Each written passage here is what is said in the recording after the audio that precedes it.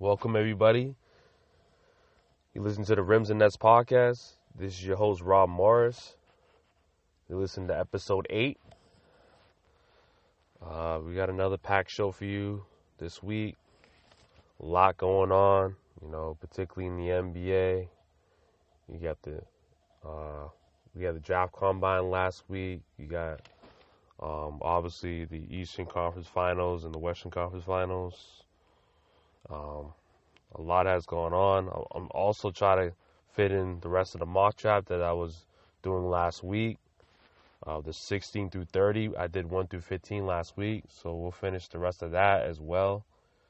But we're gonna start with the Warriors sweeping the Bucks, and not Warriors sweeping the Bucks. I'm sorry, the Warriors sweeping the Blazers. Like I said, Steph Curry was just amazing. Like he had I believe he had a run where he had 3 straight games. He had 30 straight points, and like I said, he's just doing what he's been doing. And then Klay Thompson was amazing as well. They both contributed to the cause, and without Kevin Durant. So it'll be interesting. The storyline, the amazing storyline is how could they win a title without Kevin Durant? And I think they can. I mean, and how would that play out for Kevin Durant if the Warriors win the title without him? I mean, obviously that would definitely entice him to leave even more, because obviously we know he's a free agent this year. So, all the rumors have come out. A lot of rumors have come out saying that he wants to go to the Knicks. This, that, and the third with Kyrie Irving. And a lot of rumors have really came out this week. There was a lot of rumors that Kyrie Irving wanted to go to the Lakers. But I mean, we're not even done with the playoffs yet, and all this is coming out. So, but they're just rumors, of course. Nothing really concrete. Just all speculation. But like I was saying with the Warriors, I mean, that'll be a very interesting storyline there if Kevin Durant doesn't come back and they win the title without him. That just proves that, him coming there really didn't make that much of a difference, because there was still a championship team without him. They won a championship without him. So, plus I feel like it would definitely make Curry's legacy even more better than it already is. I mean, the guy's won already 3 rings already. He's one of the best shooters of all time. And that'll just add another thing to his, long list of achievements. He got all NBA this year, as the all NBA teams came out this year. The biggest snub, like I was talking to my cousin, we had a big discussion about this, and he's probably he's probably gonna want to contribute to the show, but we still gotta work out all the details on that, But we'll see what happens. I mean, he might be a special guest for the next show or the show after that, but we just gotta work out, the details or whatever. But stay tuned for that, guys. I'm trying to get a few guests, within the upcoming weeks. Because as much as I like doing this solo, it's always good to have different perspectives on, different opinions. It makes it a lot easier. Believe me, doing this show solo can be tough at times because it's all on you, and you have to create all the content on your own. It's better to bounce ideas off of other people. It makes it a little bit more easier transition to get into other topics. You can create more content. So I'm trying to get a few people that to help out and create content for the website, so that way I can get more content to you guys daily. Like within a couple of days, you might have an article that will come out, or within a couple of days, you'll have, breaking news updates. And I know that I haven't done the best. I haven't done what I could do. I haven't been able to update the site as much as I would like to. Let's just say that. And it would help to have a few people to help out. Like I said, you can hit me up. Anybody that's interested, you can hit me up. I'm just looking for a few people. You can hit me up at Rims&Nets content at yahoo.com. You can send me an email there, or you can contact my Facebook page. Just search Rims&Nets. When you search it, you spell out RIMS and sign NETS, Rims&Nets. So you search that, you'll find my Facebook page. You can like it, please like it. Please support. The page is still, in the early stages. So just, I would love to have your support. But if you're interested, just, hit me up at that email address. Obviously, I'll spell it out for you. It's RIMS, N, it's double N's, ETS, content at yahoo.com. So if you have any ideas about the show that you want me to put on the show, you can just hit me up at that email. Or if you're interested in contributing to the show in any way, I can see what I can do, and maybe we can collab.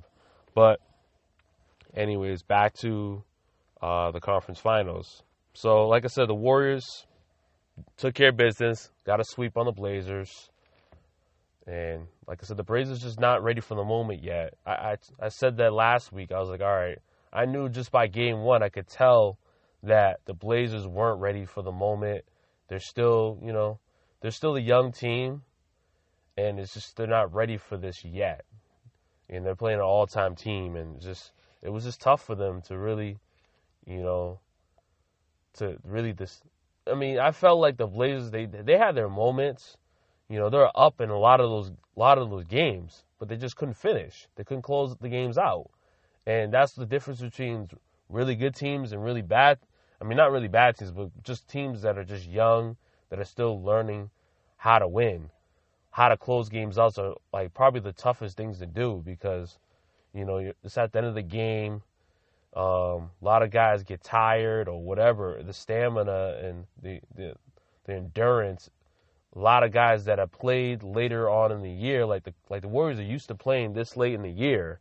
Blazers probably not so much. So the stamina and the endurance probably took a toll on the Blazers. They're not used to playing this late in the year, and they're young, and execution is everything. And I feel like more experienced players that have been there, done that, they're going to execute down the stretch more so than maybe a younger team like the Blazers that haven't been there yet. So that was really the difference in the series.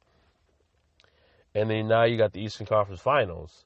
We had a crucial Game 5 last night where Kawhi Leonard had a great game. I don't think he shot that well. I think he shot 11 for 25, but he got to the line. He made timely buckets when the Raptors needed it. He played really good defense. He was all over the place, just making plays all over the place and throughout the game. And I thought he had some help, for once. The bench definitely stepped up big time. Fred VanVleet had probably the best game of his career, I believe. He had, if I'm not mistaken, I believe he had 21, I believe. If I'm not mistaken, you can always, correct me on my email. Well, if I got this wrong, Rob, you got this wrong, you can just contact me on my email. I like a lot of any suggestions, just hit me up. I like communication. You can communicate on my Facebook page, or whatever. I have a Twitter as well. Follow me on Twitter, Rims&Nets. Just search that as well. I have a Twitter. It's, like I said, it's pretty low in the followers, so just give me the support so that way my channel can grow. and my podcast can grow, and my website can grow. So, like I said, it would definitely be appreciated. But yeah, so the Bucks, I mean, they're, like I said, they're down 3-2 right now, losing last night. And Greek Freak had a, so-so game, but it wasn't a game that, he wasn't able to really, his shooting really was the difference in the game. He wasn't able to get in the lane like he would like to. So Raptors done a great job of defending him, just crowding him, making a wall in the paint, making it tough, fouling him, making him shoot free throws. And, the other game, he airballed a free throw. So he's definitely thinking about it like, oh, I can't be more aggressive, but they're going to foul me because I don't know if I'm going to be able to make my free throws. And really, it's just a confidence thing with him, because I thought like he shot the free throws well against the Celtics, but then all of a sudden, they're a lot more tougher. Those free throws are a lot more tougher to make when you're a little bit, you're under pressure. And I feel like, the Raptors have done a good job of putting the Bucks under pressure, making them have to work for what they need to get. And it's been tough on them to get going in games like they normally do, getting those huge runs that they normally do. Raptors have done a good job of really killing all those runs. Every time they get some momentum, they find a way to kill it. Kawhi Leonard either hits a timely bucket or Siakam, makes a nice basketball play, cuts to the rim, gets offensive rebound. They've done a good job of battling them on the glass as well. The size has definitely been there for them, having Siakam and Gasol and obviously Leonard's an outstanding rebounder. I mean, they have a great front line to match up with the Bucks. That's been really the difference in the series, is just that the Bucks have great size, and usually the Bucks can, if they can get, their 30 from Greek Freak every night, they also overwhelm you with their size. They can beat you up inside and also hit threes, and their bigs can stretch the floor out. The Raptors have enough bigs that can at least, go out there and contest those threes, as well as, protect the paint. And it's been a huge difference in the series. And that's why they've been able to, turn things around. The series started 2-0, and they won those 2 games in Toronto, and the momentum just completely has turned as the Raptors have won 3 straight games. And it's going to be a crucial Game 6. I believe it's going to be tomorrow night, Saturday night. And either Saturday night or Sunday night, I'm not positive on that. You have to check me on that. But I believe it's Saturday night, because they're trying to start the NBA Finals earlier this year, trying to start it on May 30th instead of, June, like they normally start it. So I feel like the season's been at least a little bit earlier than usual. Everything's been pushed forward. Usually the NBA Finals is in June, but this year they're starting in the end of May.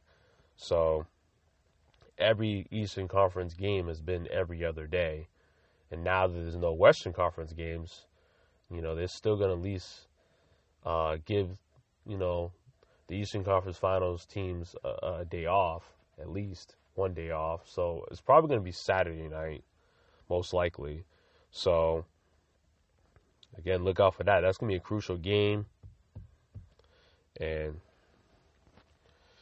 so, like I said, we'll see what happens with Game 6 tomorrow. So we're going to switch gears. Like I said, I promise you, I will give you the whole mock draft. So in the next segment, we're going to give you the full mock draft. Plus, we'll give you a few high school notes as well. A few commitments from, local guys that you probably be familiar with. And we'll give you all that when we come back. We'll be right back.